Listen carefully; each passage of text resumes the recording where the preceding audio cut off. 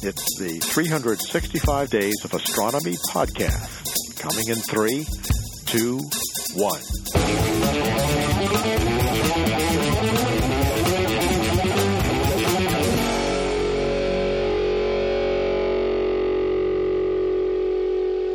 Hi, I'm Ken Brandt, and I direct the Robinson Planetarium and Science Center in Lumberton, North Carolina, USA.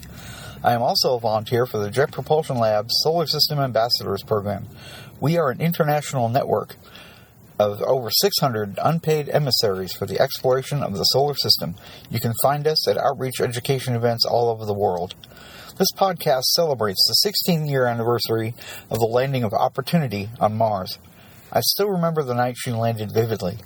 After launch in July of 2003, the big night finally came. I was standing at the planetarium's console, watching the control room at the Jet Propulsion Lab in California, eating peanuts and listening to the landing milestones were called out. Parachute deployed. Airbags inflated. We're bouncing around on Mars. Then those first images came down from the rover's front hazcams. Outcrop. Layers of what later turned out to be salty, lake-deposited sediments on Mars. While orbiting spacecraft had provided ample evidence for water erosion, this was the first definitive demonstration of sediments deposited by liquid water on Mars. As we have seen from the rover's Spirit and Curiosity, it is not the last. The prime directive for that era of Mars exploration was find the water. The evidence was everywhere Opportunity traveled, from the hematite blueberry concretions to the cross-cutting layers in the sulfate salts. Opportunity's data describes a much wetter Martian past. Of course, we want to know what happened to Mars that caused its liquid water to dry up, evaporate, or freeze.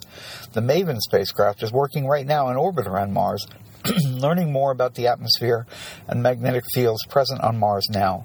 One thing that makes me proud to be an American is that a small percentage of my tax money goes to fund NASA and its many missions of exploration and discovery. One of the most successful of these is the Mars rover Opportunity. How far has she traveled? Opportunity had run a marathon and then some. Total odometry as of Sol 5111 is 28.06 miles. A Sol is the Martian equivalent of an Earth day, approximately 24 hours and 38 minutes. The original engineering optimal performance standards for the mission, 90 sols.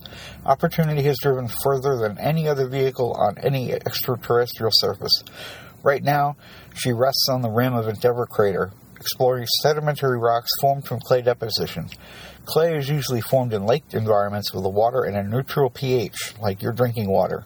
Of course, the big question still eludes us.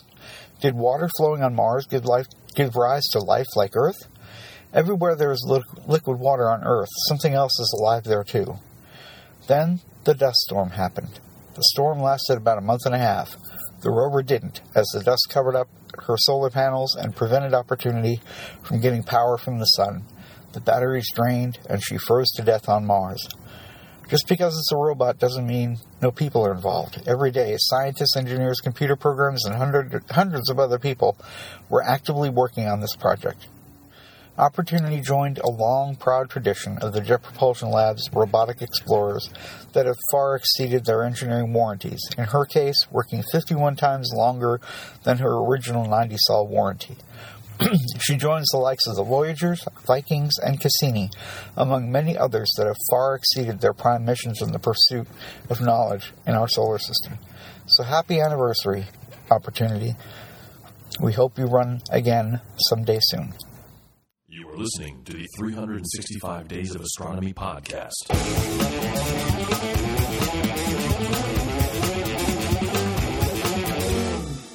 Cool.